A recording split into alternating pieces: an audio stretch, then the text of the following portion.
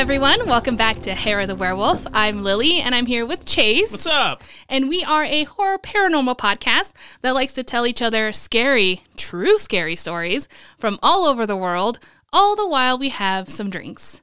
And today, I am having some Tubac Chuck Chardonnay, I think, right? Like that's that's what you're having now. You've already been saucing for a couple hours. You've been drinking whiskey Cokes.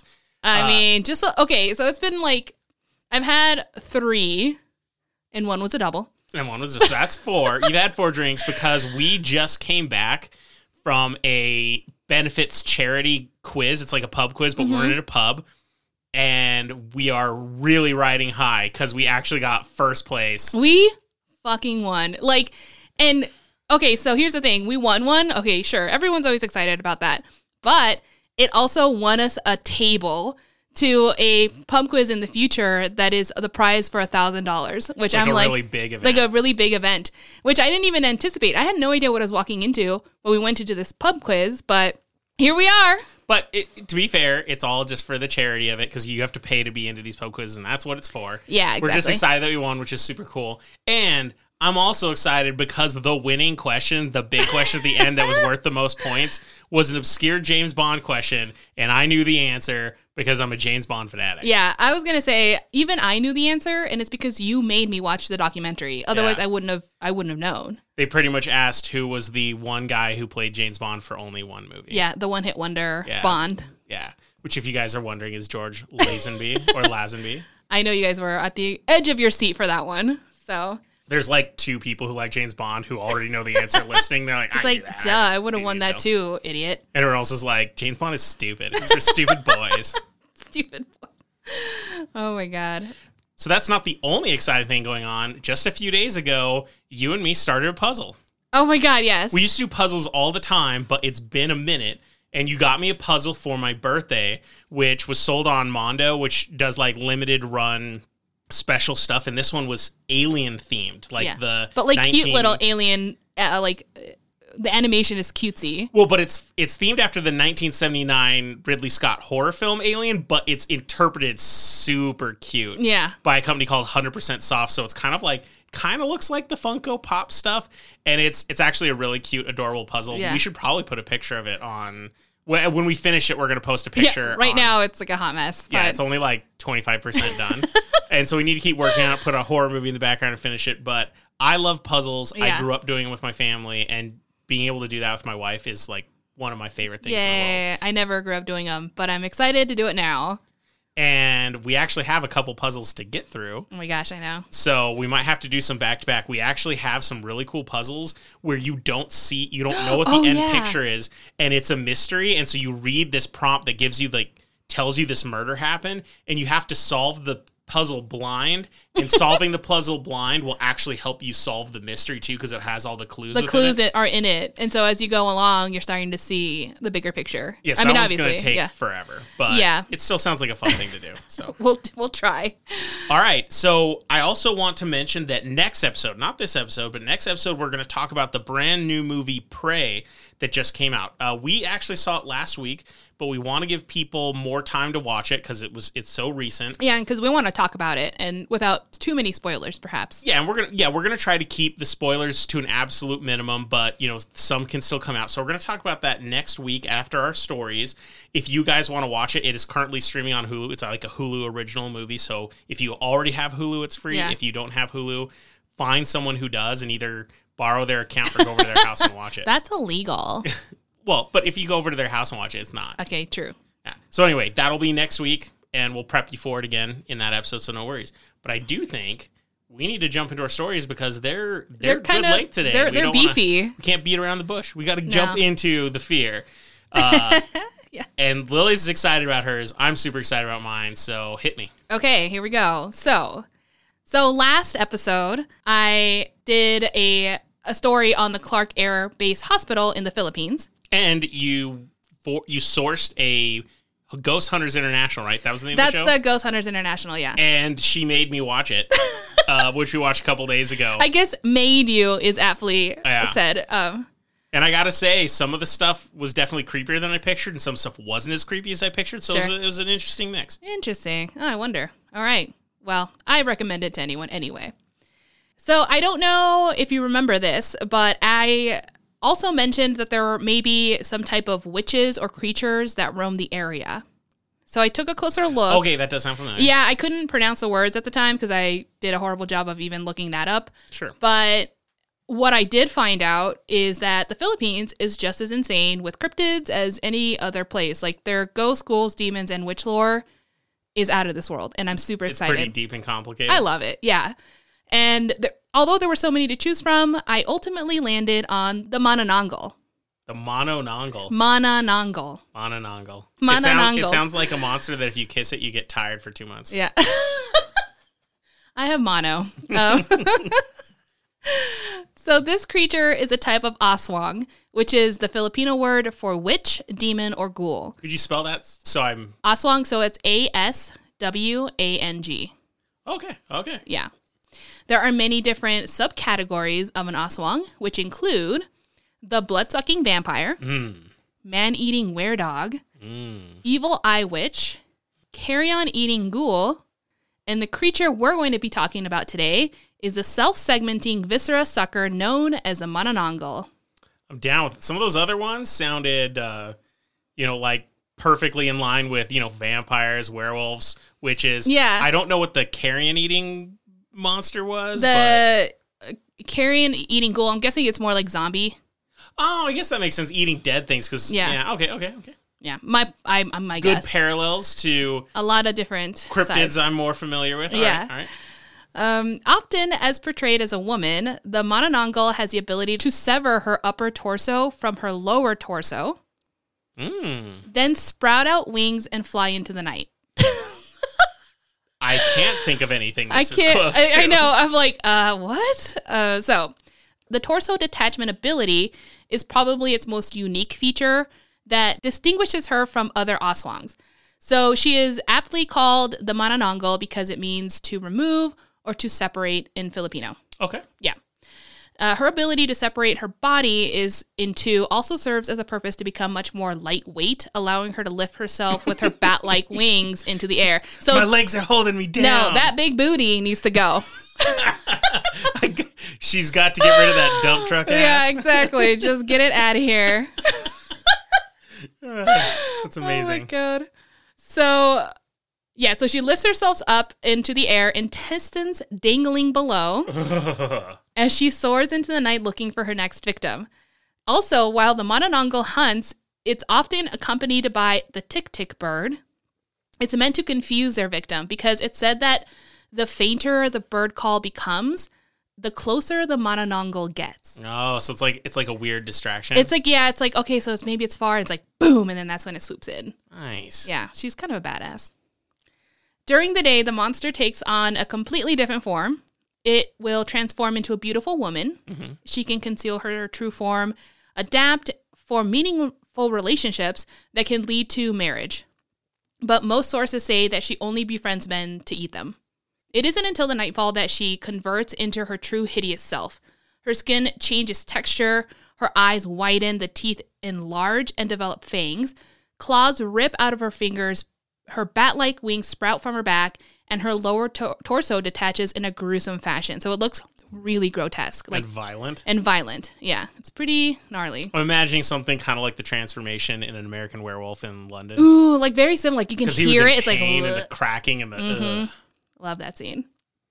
Once transformed, she will hunt all night until she sees an opening into a house large enough for her to slither her super long, thin, tubular-like tongue until it reaches her victim. Ew. Once she finds them, the tongue will penetrate the victim through either the nose, ears, mouth, or abdomen. What the Manananggal is looking for to feed on, and just, I had to have a moment when I heard this, discarded phlegm from the sick. Oh, what? I don't know, man. I don't know. She's looking for loogies. For loogies. She loves that. I don't know why. Gotta lap up She's them gross. loogies. The liver, lungs, intestines, hearts, and fetus are also on the menu for her. So she's very, very strange. Very gross. So she eats all the meat every kid hates eating. Yeah, fetus is number one. Wow. The fetus is said to be its favorite meal, so they're always in search for pregnant women. It's super effed up. I mean, as if pregnant women already don't have a lot to worry about. They're like, let's create a monster. Just scare them even more. Just let's worry about everything. Why do I have a feeling that this was like used by men to somehow put more control on women at the time? How can we make them not leave the house? Yeah, I can't wait to get to the historical part of my story. So we'll get awful. there. Yeah, this obviously poses a problem. So what you should do if your town is being preyed on a Manananggal, there are certain ways you can defeat it. Since the Manananggal can transform itself into a human during the day, you basically have to wait until it's night for it to turn into a monster and find it. Sure. I mean, you can't go around killing women. I mean, this isn't Salem. So they actually had tactic here. They're like, let's wait. It would be unlikely that you'll be able to witness the transformation, but that's okay because you need to find its lower half of the body anyway. So that, even though you're not there, it's whatever. And let's be honest, who wants to see that? I mean, nobody wants to see it, but I guess it's helpful because now you know where the torso is left. But anyway. It's like at 6 o'clock, we're going to try to see the transformation. At 7, we're going to go to therapy to deal with seeing it. I'm going to need some therapy. Yeah, this part of her torso that she detaches from remains human. Once the lower torso is found, you need to sprinkle either salt, vinegar, garlic, or other spices directly onto the stump. This will prevent the creature from being able to reattach itself. If the Manananggal is unable to reattach itself before daybreak, she will die. Oh. Because her upper body will turn into a human as well. Some say it'll turn into a human or she just can't survive too long without it. Sure. It depends. This is, of course, if you are able to find the lower body. Like I said, the Manananggal is well aware its body is vulnerable. So it doesn't just leave it anywhere. No, she's not like, anyway, whatever. Try to be in a cave or something. Yeah. Okay. So she typically, to prevent people from destroying it, she will hide it. And one of the common places is in a banana grove because banana trunks apparently look a lot like human legs. Huh. I looked up the picture. I kind of see it like they're thick stumps kind of thing, but not too thick, Who'd have thunked it? Who would have trunked it? And also, I don't know about anyone else who's listening, but after I read this, I was immediately reminded of the Boo Hag. Oh, yeah. Do you remember when she would take off her skin? This was episode 7, by the way, guys. And she would leave her skin lying around, and the way to defeat her is to put salt on her skin because she couldn't put it back on. Yeah. And it would just sizzle and fizzle, and she would die. Pretty awesome. I like when monsters have weaknesses. Yeah. Because it means we have a chance. We have a chance. Another way to defeat the Manananggal is to prevent it from transforming into one in the first place. Manananggals aren't born. They're created in one of 3 ways. Oh. Yes. And I'm also going to take a sip of my wine. Okay. So this first one is if you were attacked by a Manananggal, but she wasn't able to kill you, then there's a good chance you'll transform into one as well. Okay. But this theory isn't as popular. Kind of like the vampire thing. It's a very vampiric kind of perspective. It's just isn't normally the thing because people typically die if they're attacked by Manananggal. So one, finding a survivor is nearly impossible. And 2, a lot of people don't believe it. It's just one of the theories. Sure. The second, which is probably the more popular one, is if a woman wants to become a Manananggal, they need to find and eat a black chick. But not just any black chick. They need to find one that has been birthed from the neck of a Manananggal elder. So it's just very strange. Wait. So you mean talking about a little chicken chick, right? Like a chick. Yeah, sorry. Like a chicken chick. Like a baby chick. So, but it can't have come from another chicken because it has to be birthed from a Manananggal. And it has to be a black chick, which are not very common So they either. just drop out of Manananggals? I guess so, out of their face. All right. Now, every Manananggal has a black chick living inside them. So that's something to really also note. So, you eat the baby, and then it grows inside you, and it feeds on the organs to keep the chicken alive, and kind of killing the Manananggal at the same time. So this is where theory 3 comes in. It's very similar to option 2 because, okay, so instead of eating the chicken, an egg of a black chicken needs to be procured. So you just got to find it. I wasn't getting information if that comes from also another Manananggal. But anyway, you place that egg in the armpit, all the while performing a special chant and rubbing a concocted oil on the skin. Once the incantation is completed, the egg will disappear, which is assumed that the body has absorbed it. So I don't know. I don't know where you get this chick, or what you were asking. I'm not 100%. So do they hate chicken out there, or is there something really noticeable about if a chicken is born, we're talking normal chickens here. If a chick comes out, I've never seen a chicken that was born with black feathers, but is that a really bad sign? I've seen a, assume that's an omen or something? Well, maybe, but I have seen a black rooster before, so I'm guessing there could be a black chicken possibility. I guess I don't know. So seen brown. I mean, yeah, white. Seen brown, white, and kind of eggshell color. We're getting a lot of white variations here. Yeah. So I don't know. Okay. Now I'm actually curious to read about But you had a very, very good assumption there. Where did the egg kind of chicken eating? That comes up a little later. Okay. All right. Let's. You're on it. Trust me. I'm ready for it. Yes. This process of transformation, though, is not instant. There is a limited time frame in which the newly transformed Manananggal can be turned back into a human. The baby chick that was swallowed needs to be removed from the stomach before it matures into adulthood. And I'm sure they have a way of doing that very safely and sanitarily. It's wonderful. The preferred method is to hang the woman upside down from the tree and then proceed to beat her until she pukes. Yeah, not the choice I would have taken. All right. Another effective method is to swing her violently until she throws up. So basically just make her feel sick. I guess you can try both. The only thing that I couldn't find information on, and these are just questions that kept popping into my head whenever I was researching, which is, what do you do when the baby chick pops out? Because this is not just your normal chicken, right? I don't know if can you just smash it and it's dead? I don't know. I'm sure you could. Yeah. Try. But, I mean, you can try. And also, what do you do with the woman who wanted to become a Manananggal? This isn't some accidentally performed ritual that she had stumbled on. Well, definitely the one where they put the egg under the arm is a very intentional thing. Swallowing a baby chick is definitely intentional. Unless they're really hungry. Unless you're really hungry, I guess. And also the first option, which was getting bitten. I mean, I guess you don't have a choice. Yeah, you can't help that. Yeah, I guess that's true. But I don't know. It's just very interesting, the whole thing. If plan A and plan B, so basically, if you're not able to kill her by beating her or shaking her to vomit, there are other things you can do. Plan C would be all you need is a long, sharp bamboo stick and whittle it down to a sharp spike. Find the creature, get close enough, and then ram the stick in her back. So stabbing. Basically, you have to stab it. But here's the thing. It has to be a bamboo stick? It has to be a bamboo stick, apparently. Okay. And also, it's not the best method because she's a lot more powerful. So you have to get close. This is last kind of resort kind of thing. Okay. But let's say everything failed and the town still just can't seem to get rid of this Manananggal. There are preventative measures you can take to ensure that you're not the target. One, you can sprinkle either salt or uncooked rice around your house because it prevents her from wanting to land on there. So she doesn't like salt in general. So that's just a big thing. What's up with the rice? Who hates rice? I don't know. The rice thing did kind of trip me up. I never saw any other reference to it except for this as a preventative measure. Interesting. Yeah.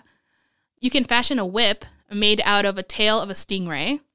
They don't like that. The stingrays don't either. Just have you know. I don't think anyone likes this. So anyway, owning a black cat or crow is helpful because they have the ability to sense the presence of a Manananggal. This might be enough for the creature to just not even bother because it's like an alarm. They don't want to. They don't want to be seen. Now, where did this lore come from? There are parts of the lore that many people, particularly historians and anthropologists, have dissected to find out where it comes from. Why does it seem to have these distinct features and why is it in the Philippines? Sure. Yeah. Now, this brings me to my historical portion of my story. And as I was writing this, I kind of did this you know how like you have a transformative, like you're transforming into like the past, or you're like Absolutely. Okay. Yeah. Well, today we're gonna get on Lily's magical Mothman. Because Mothman. Bring us to the past. Because the Mothman always lurks in disastrous moments of human history. So that's what we're doing. This vampiric creature first appeared in literature as early as 1582 in Spanish missionary text. However, it's believed that this folklore already existed within the indigenous people. Unfortunately, though, there aren't really anything available for you to prove that because... Always hard with an orally transmitted. Well, it's orally, but tradition. also even anything that might have been written down or just anything would have been destroyed. Mm-hmm. Like you can't talk about it, so people forget. You can't write it down because they don't let you. So the Spanish destroyed their culture. Oh, well, yeah. And let's also point out that they weren't particularly good at documenting everything because as far as they were concerned, they were heathens and not practicing Christianity. So why would I care? The kooky stuff the non-Christians believe. Right. So I'm sure they weren't particularly diligent about writing it down well. Yeah. Exactly. So, but luckily, since humans are pretty resilient, there was some lore and cultural religious information that was preserved orally. So even though they weren't allowed to do it, they still did it. It turns out that before the Spanish colonization, both men and women were seen politically and economically equal in a relationship and in society. So this was before the Spanish came in. All of these roles were very respected in the community. Although it all seemed great, it was not well received with the Spanish, obviously, and they were prepared to do whatever it took to change that. They indoctrinated Christianity, made sure no one was having sex unless it was to have children, removed women from any significant social roles, all while demonizing their previous status. So, shamans and herbalists were now perceived as witches or another godless creature like the Manananggal. Interesting. Yeah, so Dr. Emily Zarka from PBS Storied, which, by the way, I give full credit to a lot of the historical information I'm talking about right now, also mentions that the Manananggal would have been the creature used to compare and discredit the midwife role. As she put it, it's literally the exact opposite. We went from helping giving birth to eating the fetus. So it's really like truly demonizing women, like making them evil if they're powerful, and they don't want to be these things anymore. It's quite awful how often this occurs. It's the way, yeah. It's like how many monsters are derived from this fear of women. Yeah. It's so dumb. It's like any kind of power we have, it's just bad and turns into this horrible, just disgusting creature. Let's discredit everyone we disagree with. Yeah. Let's spread lies, huh? The fact that her preferred meal is a fetus is pretty disgusting, obviously.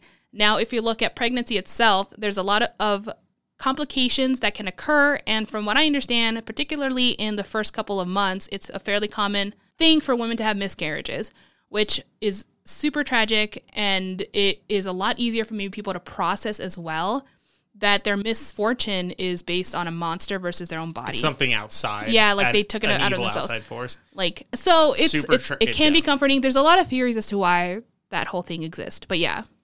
Another physical distinct feature of the Manananggal is her creepy long tongue, which we talked about. This anatomic feature... like a mosquito. Hey, are you looking at my notes here? Oh, are you actually leading into that? Literally, the anatomic feature that may have been influenced by the large mosquito population found in the Philippines. Oh, gross. Yeah, because mosquitoes and other insects have what is called a proboscis, which helps them suck up blood and nectar. So you were already there. Your mind had already jumped to the mosquito situation. And when you think about it, if she doesn't have her legs and she has dangling intestines, at night she would look like a really giant mosquito because mosquito legs hang down like that. That's so gross. And it's so true. She's just a giant mosquito. And she likes blood. Yeah. Yeah, but I don't know too many mosquitoes that are looking for fetuses. I could be wrong, though. I don't know. That's true. Maybe if they could, they would. But they're too little. Now, I wasn't able to find the reason the Manananggal would separate itself in half but from a symbolic perspective, Dr. Zarka had a few theories, which I'm going to give her credit for, because I didn't read it anywhere else, but she's a doctor and in the field, so obviously she knows what's up. She thinks that it could separate its body because of its sexual organs. So that's another female perspective of it. And I think what she was kind of alluding to is that the most important part of a woman is her sexual organs in a lot of cultures, like her being able to give birth and everything like that. So leaving her body and leaving the only important part that stays human. And then if you don't pertain to the mindset of, only using this body for childbearing, then you're separating yourself from that and you become this monster, hideous thing. So does that make sense? Yeah, it sounds incredibly chauvinistic, I guess. Yeah, it does. It's almost like without her private parts, a woman is nothing. How awful is that that's such a terrible sentence. That was my interpretation. She only said it separates herself from the sexual organs, and I was like, well, that makes sense. And then that last part was me trying to figure out what she meant. I don't know. So, but that all of it makes sense.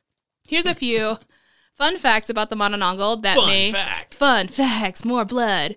That may have affected today's culture. Some historians believe that homes in rural areas were built specifically to prevent the creature from entering their home. One being the steep roofs, and also having windows specifically designed to prevent perching. So it would have been very hard for a bird or anything really that's flying to set itself on the window. My guess, this might be like looking too into it, but I think a lot of places that have a lot of rain tend to have pitch roofs. So I don't know. Like, you know what I mean? Like, there's a lot. You're looking into a lot of things. Maybe it's multi-purpose stuff. Yeah. But either way. Correlation, causation, that whole thing. Kind of thing. Another social aspect that the Manananggal may have influenced is the common practice of having babies and small children sleep in the middle of the room or between parents. This would have made it very difficult for the Manananggal to reach the child with its long tongue because it likes to eat children as well. Like in a lot of stories. Yeah. Well, it's just like a boogeyman thing. So it's a very boogeyman. Protect the kids. Yeah. There's also a dish called balut. Balut is a food where a fertilized duck egg is boiled and then eaten out of the shell. So it's like a hard-boiled egg, but extra protein. It's a duck egg. It's like when you crack it open, the baby has developed, like the chick or whatever. Balut is an old-fashioned, like really old dish that has been prepared for centuries. But when exactly did this practice begin is really questionable. I wasn't able to find an answer. We'll probably never know because, again, any literature created by the indigenous people would have been destroyed, and there's a chance that it was much after. Sure. So we don't even know. So, wait, this was suggested as possible theory for the origins of the lore? The lore, because remember, she eats the chick. Okay, so maybe was this demonizing that practice as being like, don't do it? And that's another theory that it could be because it's like, why are you guys eating this? It's gross. Sure. Okay. Only Manananggals do that. Maybe people were getting sick from doing it or something. It could have been, because now I guess you can do it probably a lot more safe ways now, perhaps than before. I don't know. In 2002, there was a study done by this particular dish, like finding out where it came from. Sure. In the article, there was a quote that said, quote, "Many of my informants expressed strong feelings of disgust at seeing the embryo or catching a glimpse of the developed little chick. After studying the survey responses, I believe that the feeling of the revulsion experienced by many of the sites of the fetus may be due to the idea of ingesting something that is clearly on the verge of being born," end quote. It's a appalling idea to me. It's very appalling. I mean, as someone who does occasionally eat meat, I would say that there's still plenty of types of meat that I won't eat veal. I mean, it's just there's something, right? Yeah, anytime a young animal is put through a bad, arduous life, I'm against it. And I think this is straight up in that. It's one of those things. Yeah, for sure. The study also mentions that this practice at the time was prohibited in Africa, Europe, and Australia. This was really interesting to me because at first, I really did have a gut reaction of disgust, like you just said, especially when there was a picture of it staring right at me as I was reading about balut, and I'm like, oh my God, it is so gross. Like you saw people eating it? No, well, I saw the dish prepared. So it was. I don't want to see that. And you eat it out of the egg, so it's not even like it's separate. You don't prepare it in any other way. It's like fresh out. Like, I'm not trying to get too graphic, but by then, aren't the bones formed enough that would just be really weird? I think it might be soft enough because it's not a full, like it's kind of a halfway sometimes. That's so gross. Yeah, well, here we are. Sorry about that, everyone who might be eating at this point.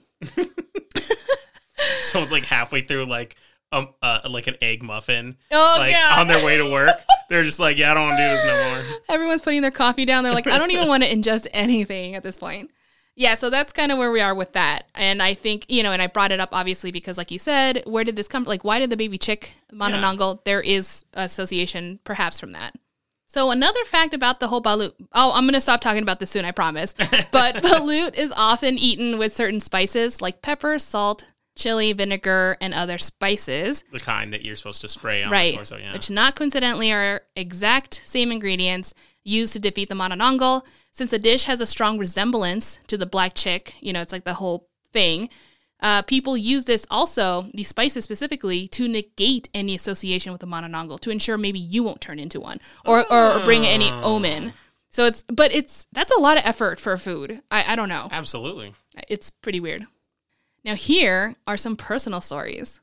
There's a mix of opinion on whether this creature exists or not. Sure. In fact, what I've read, it seems that most people, when asked if they're a believer, they're usually saying no. Yeah. Oddly enough, though, there are many stories of encounters. So often people would say no. They're like, I'm not a believer, but I know someone. So it's one of those creatures, like Llorona. Like a lot of people legit believe it because, my cousin or someone, sure, kind of thing. And here are some of those claims. In 1992, the Philippines were only a couple of weeks away from announcing their new president and their elected officials. Normally, this would be everything anyone could talk about, except it was overshadowed by multiple sightings of a Manananggal. Really? Yeah, that was terrorizing Manila? Yeah, Okay, good. I just want to make sure. I didn't even look up how to say that, but it looks obvious, but I don't know. Manila's Tondo district. This is very densely populated area, so there were a lot of sightings. Interesting. It's so weird. 1992, dude. That's the old giant half-woman mosquito thing flying in the sky. Yeah. There's not too many things I could imagine that would be misinterpreted as. That's what I'm saying. Like a bird, you're like, okay, that you don't really see the feet often unless it's a crane. It would be a lot smaller. It would be a lot smaller. Yeah, the Manananggal's not a tiny creature. Yeah, this is pre-drones, man. What they actually saw was a UFO. I'm just telling you right now. Or Mothman. It's just me writing the Mothman. Willie's magical Mothman. Oh my God. Okay, so let me get into some of the sightings. A Miss Santa Rosa was interviewed and she said, quote, "She attacked me. I was just lucky I was able to get free. I saw half of her body. It was naked. She had long, scraggly hair, long arms, nails, and sharp fangs," end quote. Other very similar accounts were recorded as seeing the creature just flying above their house. So there wasn't any other factor than just seeing it. Things started to get really bad because people were legitimately starting to freak out. So much so that on May 13th, 1992, a dozen young men accompanied by a news crew broke into the home of Teresita Beronqui, who was then investigated after rumored surfaced that she was a Manananggal. What?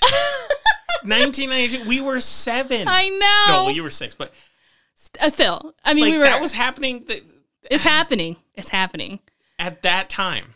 Yep. Oh my God. The poor elderly woman was was visibly shaken when she was interviewed by ABS-CBN television show. Beronqui stated that she was not a Manananggal. She was like straight up no as she was interviewed, and that in fact she was a victim. She revealed that the Manananggal had bitten off her toes, to which she proceeded to take off her shoes and show that she was missing toes on her foot.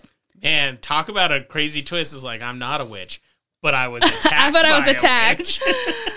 The community, however, was not convinced, claiming that she was lying because they were interviewing during the day, which she would have looked like a human. So they're like, well, this doesn't prove anything. A beautiful human, though? Maybe she was beautiful and people were just too scared. I don't know. So to resolve this accusation, reporter Cesar Soriano brought a dried tail of a stingray and asked Beronqui to touch it on camera. The woman touched it, and as they predicted, she started convulsing and let out a terrible screech. What? Are you serious? I'm just kidding. I had to do it. I'm sorry. As I was writing this, I was like, what if my jaw just started dropping? I was like, wait, what? No, nothing happened. But Okay. But here's the thing. For a second, I was like, uh-oh. It doesn't matter what would have happened. People still think that she was a Manananggal. And I think that was the point I'm trying to make. Because, like, That poor woman. you know what I mean? It's just, yeah, it would have been more sensationalized and maybe she was evil and justified that she was scared to death. But nothing happened. And people still kind of believed it. A lot of people let go. Yeah, see, but the problem is they didn't have the ancient European witch tests, which you couldn't beat. Like, the only way to prove you weren't a witch was if you died doing it. And they're like, oh, I guess she wasn't a witch, Yeah. but she's dead. Who cares? Well, you can beat it by being a witch and not dying, but then that was proving it. But no one was ever proven, so here we are. European innovation, man. You. Oh my god, we're just the worst. Okay.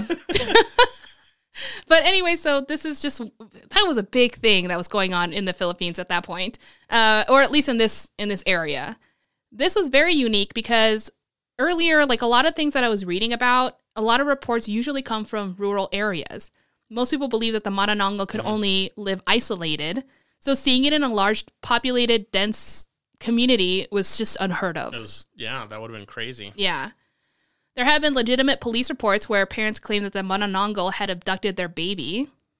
I don't have those reports, so I wasn't able to conclude whether or not that was And true. The baby's just gone. The baby's gone. So either of these cases are still open or, I mean, they have different laws, so I don't know what they do with their police reports. I think when that happens, the authorities need to, like, open up some heavy investigation into those 100%, yeah. Because it's like, I don't believe you. I don't believe you.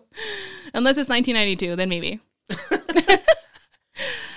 Most other eyewitness accounts are usually the same thing. They saw one that on their house, they saw it snatch their dog, they heard it cries while it was swooping above, kind of usual stuff. So there aren't a lot of concrete stories, you know, like the one I told you, like she was ugly and she was naked, stuff like that. But otherwise, the 1992 incidents were the bigger ones. That's so insane to me. 92. It man. was insane. But yeah, I don't know. Like, we were probably at home watching like the X-Men cartoon. When over in the Philippines, people were accusing this old lady of being a half mosquito witch. Yeah, basically. My mind is blown. So was not mine. in a good way.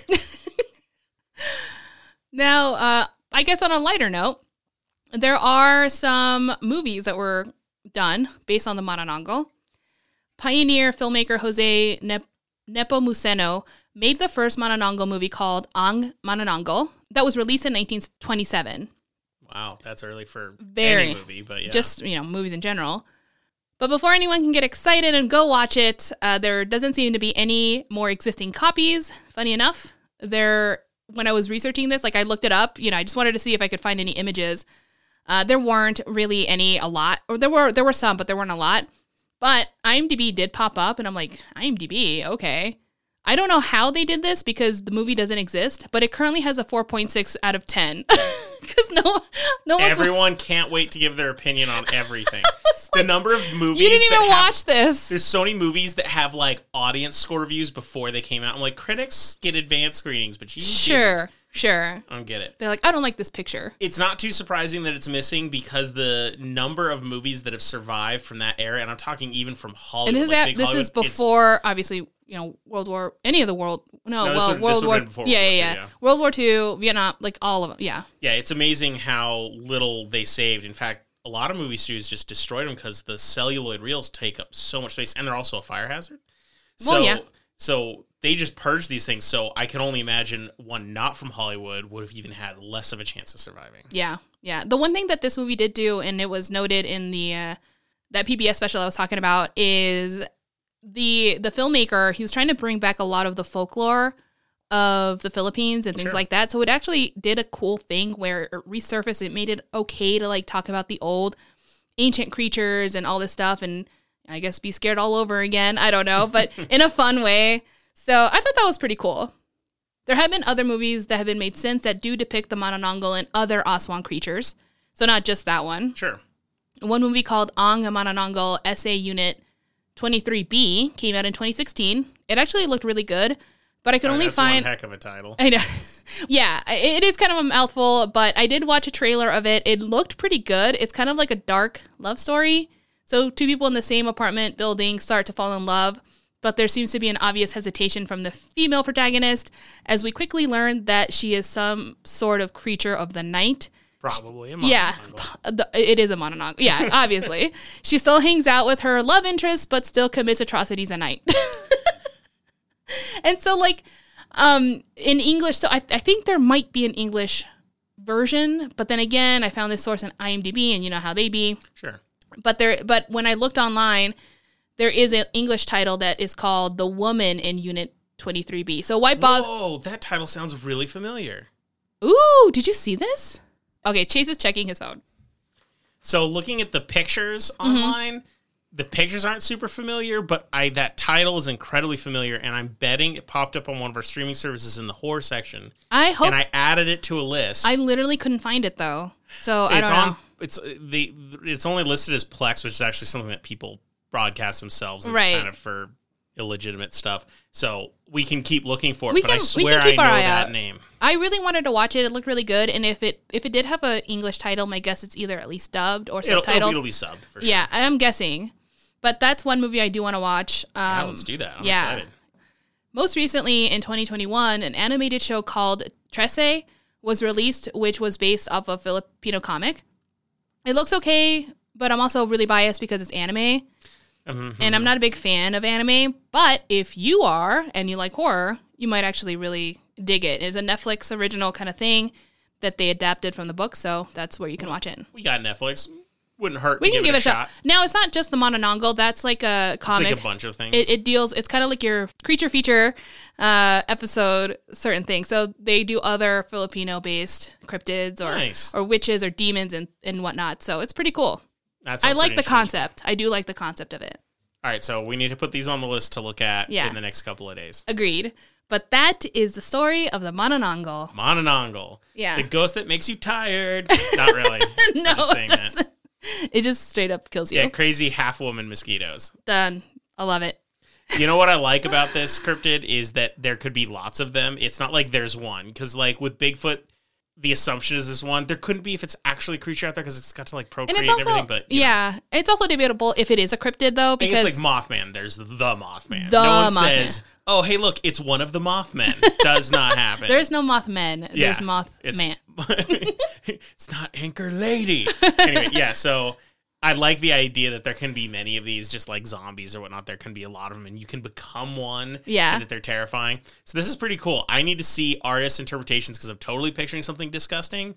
I want to see if my mind is blown or... Some of the illustration I've seen online is pretty fucking metal. Like, it's super cool. Like, it really looks disgusting and kind of badass at the same time. Well, I'll have you know, my imagination is pretty disgusting. So we'll see. You're like amateurs. I can make this worse. They didn't even show the blood coming out of her while she rips herself apart. Yeah, so... Good story. I like it. Cryptid. Good. A cryptid I've never heard of, and one Yeah. that I think is absolutely fascinating and disgusting. Yeah. I really enjoyed doing this research. I'm not going to lie. I had a lot of fun. Well, excellent. Well, in that time, you did finish off your glass of wine. So Hello. It's time for a refill, and we come back from the break. It's time for my story, which I hope terrifies you. See you guys in a minute. Okay, everyone. I have my full glass of wine now. And Chase, I think you have a story for me today. I do, and it's always hard for me to predict what will actually scare you about this stuff, but I thought this one was pretty good and pretty interesting. It's got a few twists and turns that aren't in stories I've normally done. Ooh. I've been on a roll with this stuff. So I discovered this week's story thanks to a YouTube channel called Nightmare Files. You sent me a link a while ago. Mm-hmm.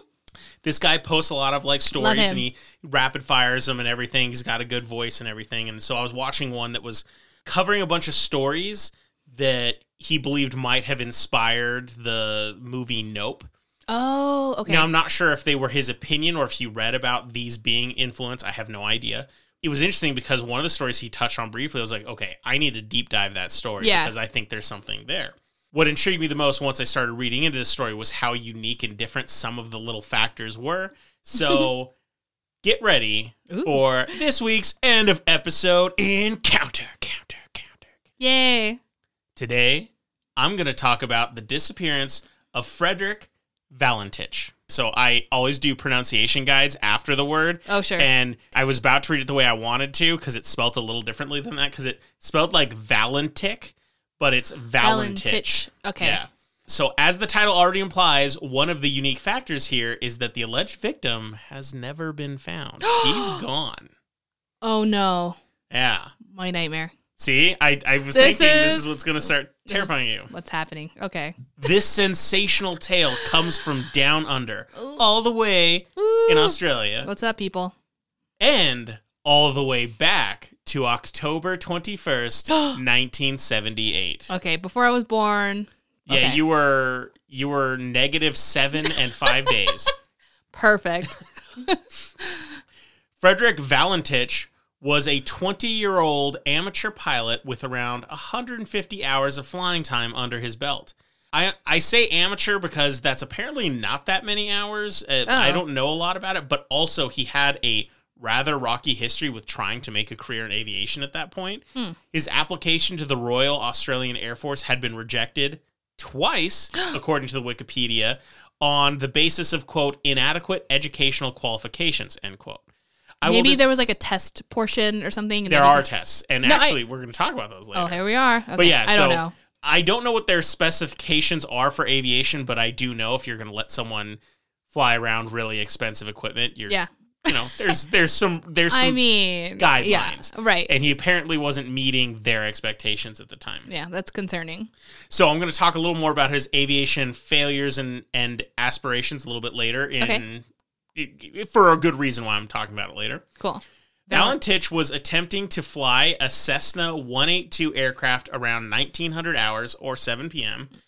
A Cessna is a very small and light aircraft for any of you who don't know anything about planes. I'm not a big plane guy, but I do know what a Cessna is. Yeah. It has a single propeller on the nose, and it only holds about 4 people. So think of like a tiny. really classic adventure Indiana Jonesy kind of plane. It's smaller than the ones you saw in the 1920s. It is Indiana Jones adventures, but this is kind of like a more modern, I think. Yeah, interpretation. I think it's like the epitome of like hobbyist people who own their own little plane and fly around. Like that's what like if they were like a Cessna. If they were going to own a plane, it would probably be this. Yeah. Absolutely. So just imagine a really tiny plane. Yeah. His planned route was from Moorabbin Airport, and I want to stop for a second because, you know, we said earlier I have my pronunciation guides. This is spelled Moorabbin, and for some reason I love that word. When I saw it, I was like, Moorabbin, and I was like, that sounds amazing. And then I watched some videos, and everyone was pronouncing it Moorabbin, and I'm like, you're missing the opportunity with the 2 O's. Yeah. So it's just Moorabbin. So anyway, that's why I have to have pronunciation guides, because I will just ruin it. You'll go on your own adventure with the word. Yeah. Moorabbin Airport is just south of Melbourne, and King Island is about 120 miles southwest of Moorabbin and halfway between Australia and Tasmania. So it's an island, cool. south. Yeah. A place I probably want to go unless it's like infested by some spider or something.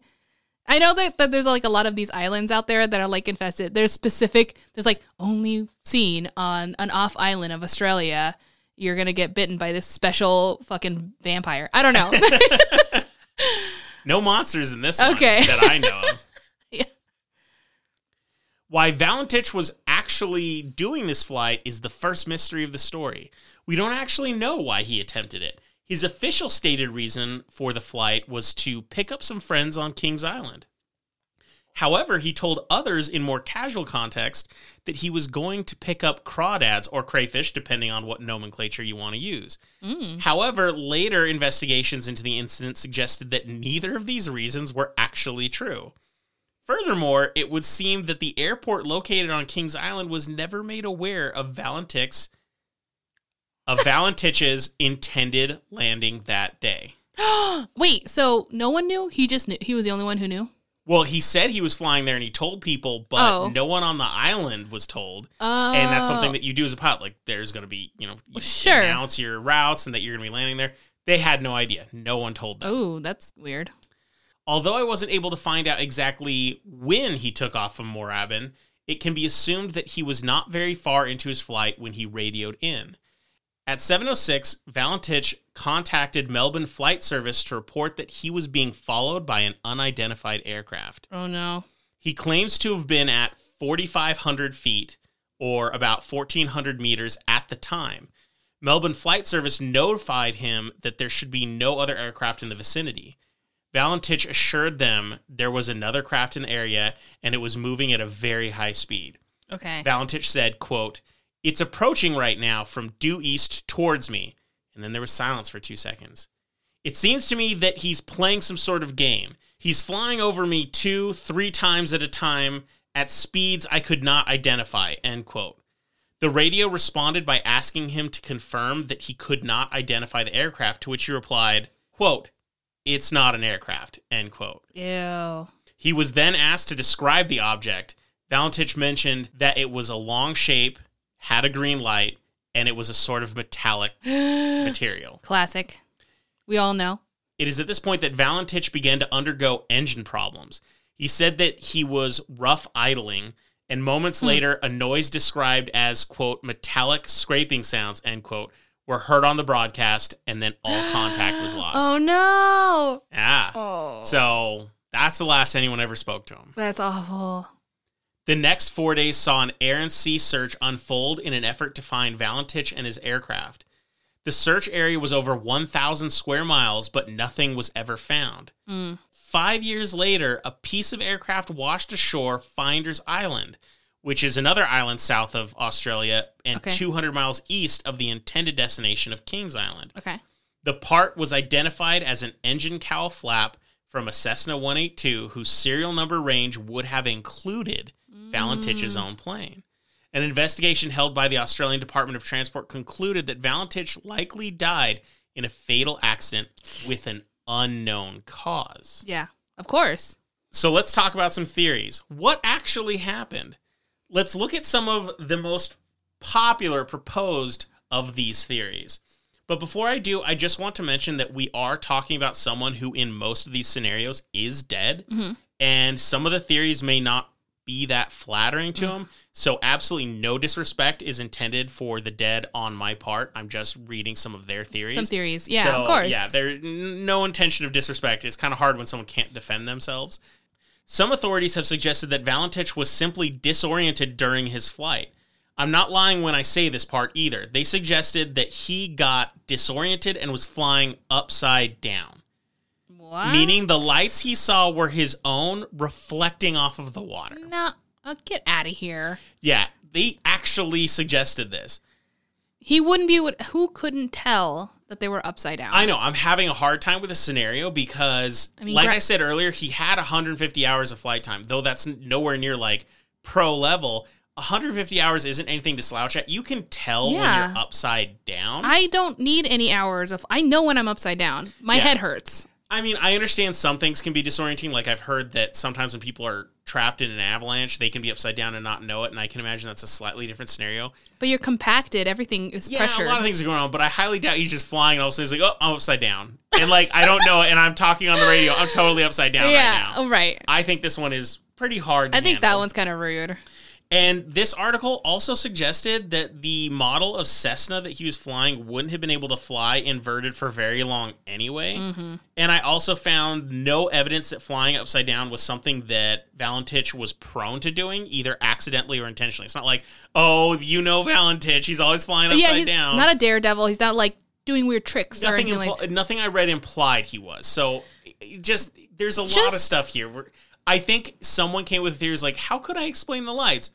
Reflecting off the water. Well, he would know if it was below him. What if he was upside down? Yeah. And someone's like, go with it. Good, do it. It's like, it feels like a very insulting way to just discredit someone. Yeah. So, all right. I'd also like to point out one of the things I mentioned is he said that there was a green light on the UFO. And as far as I can tell, I mean, I'm not a plane or Cessna expert. They don't have green lights on the top of them. That would have been like an obvious thing, like, oh, you would have seen it. Like, green lights aren't that common. Red lights are common, and white lights are common on planes, but not a green light. So if he saw a green light, what would that have been if it was his own reflection? That was just something I said. It wasn't mentioned in the article, but that was what I first thought of. Yeah. So I'm going to say this theory is bullshit. I'm on that boat right there. So now let's go to a skeptical theory that is a little more complicated. In 2013, so this happened, in the 70s. Yeah, this was 1978. In 2013, many years later, retired Air Force pilot James McGaha, if I'm pronouncing it right, McGaha, reviewed the investigation with author Joe Nickell. Their theory mixes a common UFO explanation with their aviation experience. According to their computer model, Mars, Mercury, Venus, and the star Antares would have made a diamond shape in the sky.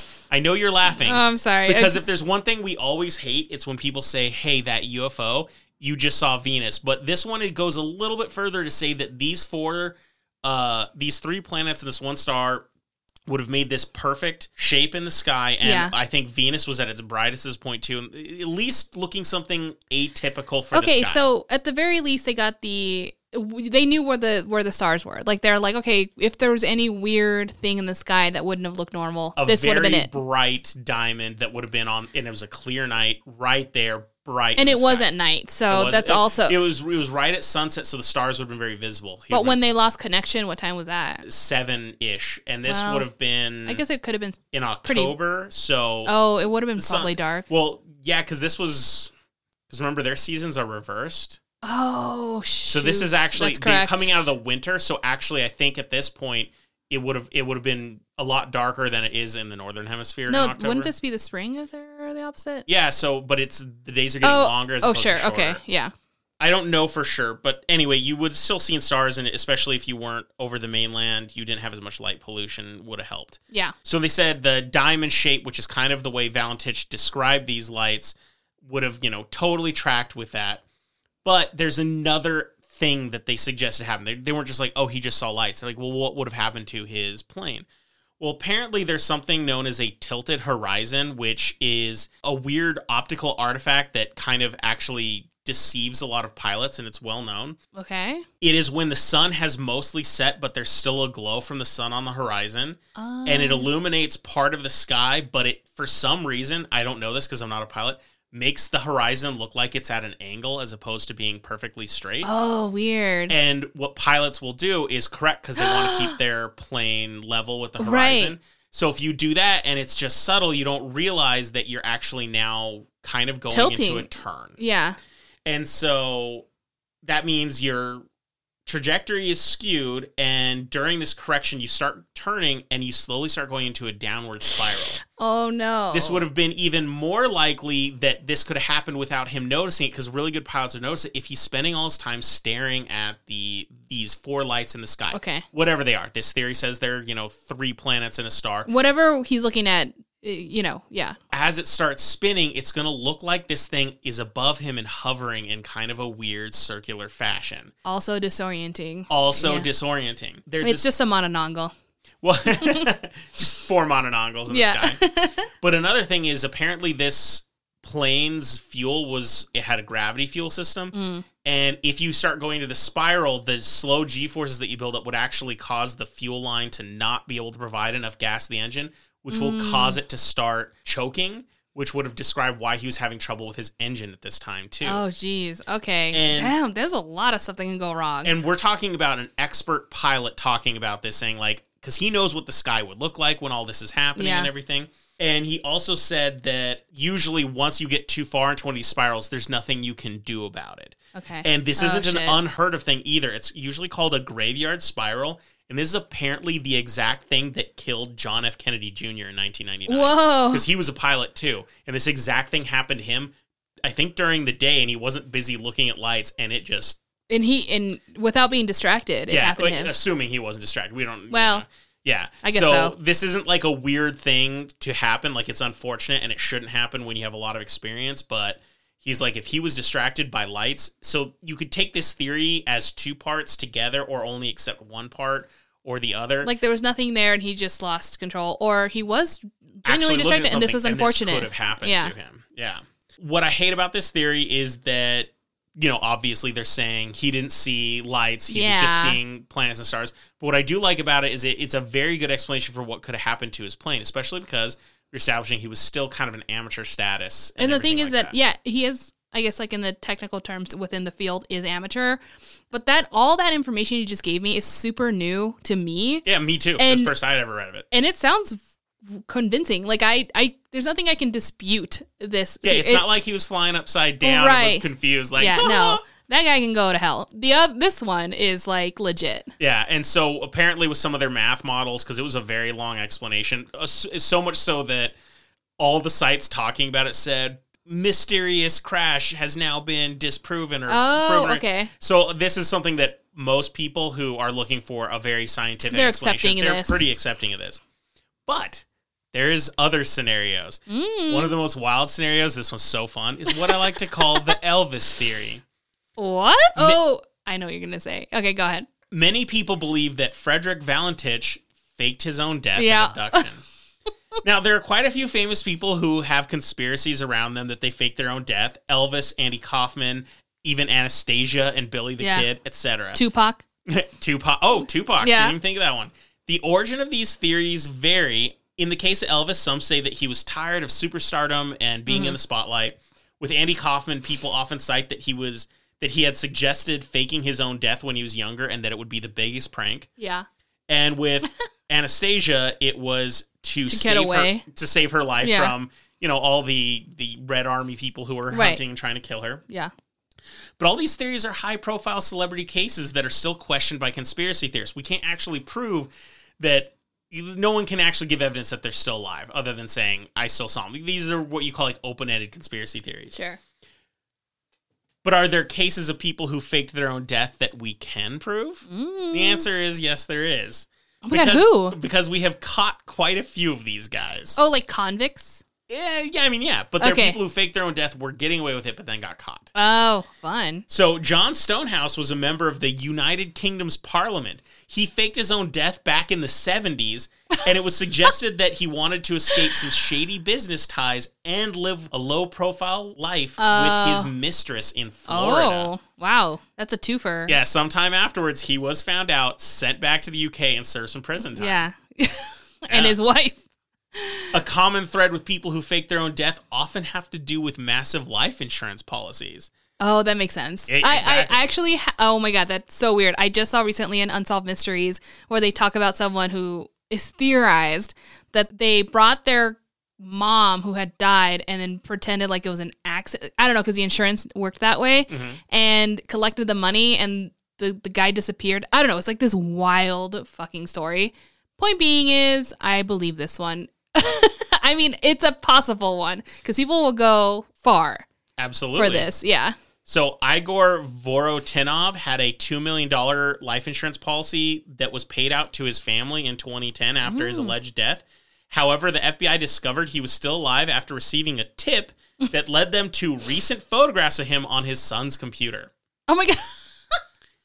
So his family knew he was still alive. Oh man, were they? That was a bad secret. I wonder if they would be prosecuted because they're, aiding a criminal. I guess. Yeah, well, I mean, they used the money, so I'm pretty sure they're oh, liable. that's true. If they did use the money, you're correct. Yeah. Another man, William Groth, actually staged his own murder to receive $1 million life insurance policy. Pretending to be his own murderer, he called the police to tip them off as he laced the crime scene. Oh my God. Thankfully, professional forensic methods helped find inconsistencies, and the murder was proven to be a hoax. And it turns out, at least in his favor, it's not illegal to fake your own death. Oh my God, really? However, insurance fraud is illegal. Okay, so well. he had to he got punished for the insurance fraud, but not for calling the cops and faking his own death.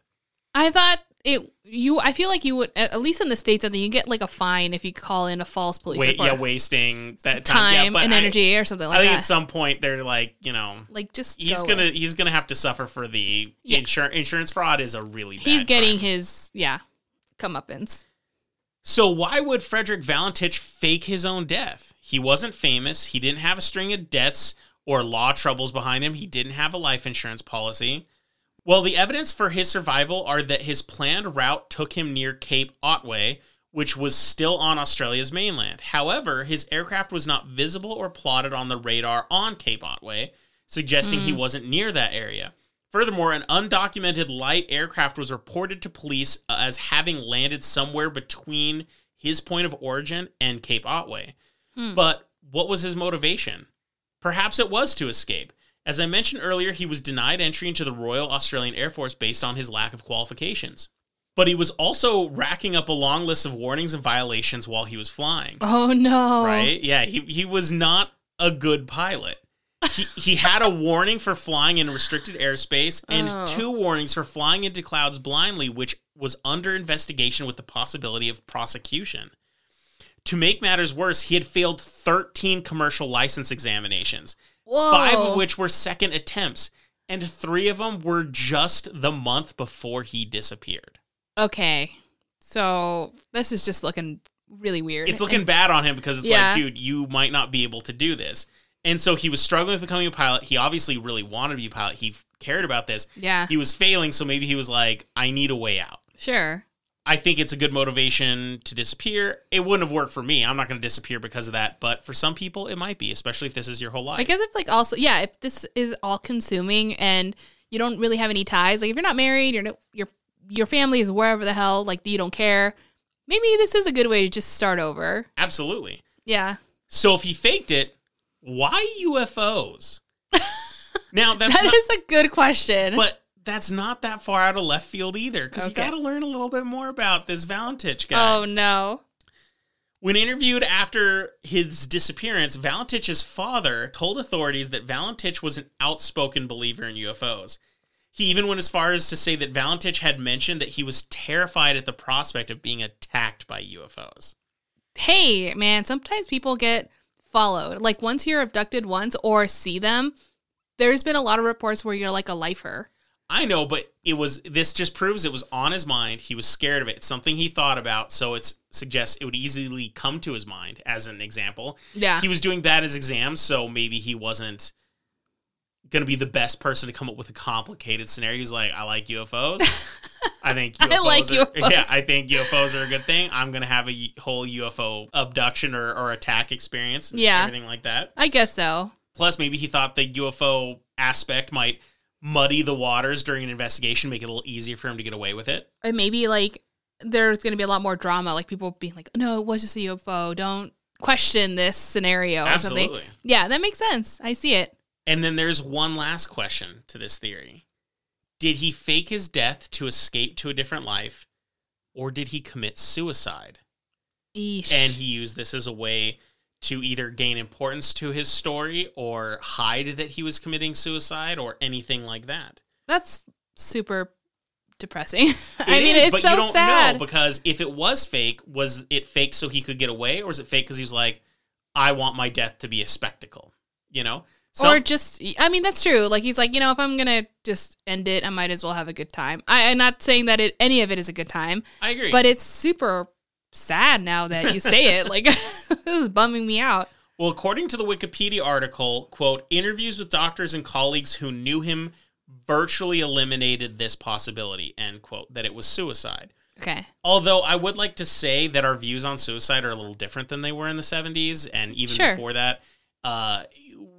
It's become less of a taboo to talk about it and embrace mental health issues and awareness more now than it was then. Oh, yeah. It's one of those things that might have been difficult for them. How did they rule it out? Would it have been ruled out today in the same circumstances? And then there's also the thing that a lot of people who commit suicide, celebrities and people we know like that, oftentimes it does come as a shock because no one was expecting it. So interviews don't necessarily mean it's not what happened. It's just, it wasn't obvious that that was what the issue was. Sure. So that makes sense. We'll take that with whatever we got. So if it wasn't suicide and he did try to escape to another life, I should mention that if he were alive today, he would only be 64. How's that? And that's still young enough for it to not be revealed. These sorts of secrets are the type That's true. These are things that, people only do it like on their deathbed, or it's revealed by family members after they die. Or when they die, like, I don't know, there's something gets discovered in their house. They're like, wait a minute. Yeah, exactly. 64, without a major illness or not, it's still pretty. That's retirement age. Yeah, there are people who are still working at that age. So yeah. I have a feeling that if he is still alive and it is going to come out, it's not going to be for 10 or more years from now. Right. Like, if he's still alive and it's fake, it won't come out. If I'm still alive, I'm going to remember this. I'm going to be like, I knew it. That guy. Yeah. And then there is the final theory, the exciting one, the one that everyone is waiting for, the one that inspires fear. He was attacked by a UFO. That literally, like, even though I was anticipating it, it still gives me chills when you say it. So, it freaks me out. The green light that Valentich reported is often cited by UFOologists as kind of like the big giveaway that suggests that some of these other theories are wrong. Mm-hmm. The planet/star wouldn't have been green. If he was flying upside down, he still wouldn't have seen a green light. They're holding on to the green light. I see. I don't quite know what to do with that. You know, it could be a big thing, but they're saying that is the only thing that I can come up with the green light, and this is super... I don't know if this just happens in certain areas or whatever, but don't you remember, like, at sunset, there is the burst of green light? Yeah, the green flash. The green flash. I'm not saying that's what he saw, but I'm very... Could have given a slight green haze to things, maybe? Yeah, the temperature, everything was, like, aligned for a green hue. Again, I'm usually never playing the skeptic, but I'm surprised you never mentioned this, because that tends to be a thing. Oh, yeah, I didn't even think about that. So let's say it is an alien. The question is, did the aliens abduct him or did they attack him? Because they did actually find a piece of Cessna that they said could have very well been 5 years later. That's the only thing that I find. I don't think he was faking his own death unless he was like, I'm going to fake it and then accidentally died. But finding the piece of a plane is never a good sign. No, it's never a good sign. Yeah. So, you know, we usually hear about alien abductions, but an alien attacking, that's still a little weird. Yeah. But there's one more saucy piece to the alien story. Okay. And it's super intriguing. A plumber named Roy Manifold was apparently near Cape Otway Lighthouse at the time of Valentich's disappearance. And he was taking photos. No. I wasn't able to find any of these photos online because I wanted to look at them. But according to a group called the Ground Saucer Watch, which is out of like Phoenix, they've seen and analyzed and they put it through their computers and whatever. I mean, they know how to use Photoshop. Big deal. Sure. They say he has multiple photos showing an object leaving the water at high speeds with a vapor exhaust residue at the time of Valentich's flight. Okay. Now, later interviews with this Manifold guy corroborate the green light. He said there was a green light on it. However, initial interviews with him made no mention of a green light. And so they think that it could be an example of revisionist history, like, you know, we're used to suggestion. We've talked about it, yeah. That over years, when you've heard the story a lot of time, then it can become a green light and you even remember it as a green light. So who knows specifically about that? What I found interesting, though, was that none of the scientific and skeptical explanations even mentioned this guy. And this guy may or may not be credible. And the fact that I can't find his photos could be a problem there. And I get it. But we can at least acknowledge the fact that there is this one little piece of evidence suggesting something bizarre was seen in the area. Throws a wrench. You know, it makes it fun. Yeah. But what you want to do with that information, because we don't have a scientific analysis, I can't see those images. I can't look at them and make my own decision because maybe they didn't see anything. Maybe it was dumb. Maybe it's totally fake and you see a finger in front of it. Yeah. I don't know. Or it's a really compelling photo where you're like, wow, something weird was happening in this area. So I'm going to leave that decision up to you guys. Whether or not you want to say it was totally aliens or he saw planets and just started spinning out of control. That's what I do when I see planets. And then there's the other question. Whether or not there was a UFO, is he even still alive? Because if he faked his own death, did he do it to stay alive? If he was abducted by aliens, is he still alive? We don't know. Okay. He has never been seen since. For my own sanity, I'm going to say he faked his own death because I'd like to believe he wasn't trying to commit suicide. And then he was getting away with something just because he wants to start over. And the biggest reason that aliens are not abducting people for life. Like, I need that peace of mind that, you know, and I'm not saying getting abducted and dropped back off is good, but the fact that he could still be alive on some ship is just the worst. It's horrifying. It's the worst. I can't. He's being used to, like, I don't know, incubate alien babies. God, please help me. No, that can't happen. So that can't happen. So this poor young pilot disappeared years ago, and all the theories suggest a lot of different things that could have happened to him, and most of them are not pleasant. None of it is good, except for the fake death thing. Yeah. All we know is he is missing. Yeah. And presumed dead. So, but I thought it was an interesting one, because I thought the theories were kind of a little bit more all over the place, and yeah. Anyway, so that's my story for today. Woo! Missing pilot. That's horrifying. Either way. Thank you for that, Chase. Absolutely. Well, that, I don't know. I don't know. Personally, these two stories today, have gotten me so hyped up. It could also be the whiskey earlier. Either way, I'm having a good time. And both from the Southern Hemisphere. Look at Yeah. that. We're far Ayo. away from England this time. Hello. Don't worry, we'll get back to you one day, England, but we hit you hard, so we Yeah. gotta take a break from that. Yeah, we really deep dived. All right, well, I think that brings this episode to a close this week. Just a reminder, next week after our stories, we're going to discuss the new Hulu movie Prey. That's it's a horror science fiction movie. So Which is amazing, by the way. So if you want to see it before we talk about it, just try to check that out in the next week. Thank you guys for joining us, and I hope some of you were pleasantly creeped out by the stories this week. If you have any comments, questions, or personal stories you want to share, drop us a line at hotwpodcast@gmail.com. For those of you listening to us at work or while you're driving, we hope you have a great day. And for those of you that are drinking, we hope that tomorrow isn't too rough. And for those of you listening to us because you had too much fun last night, don't worry, because the best cure for a hangover Is Sphere.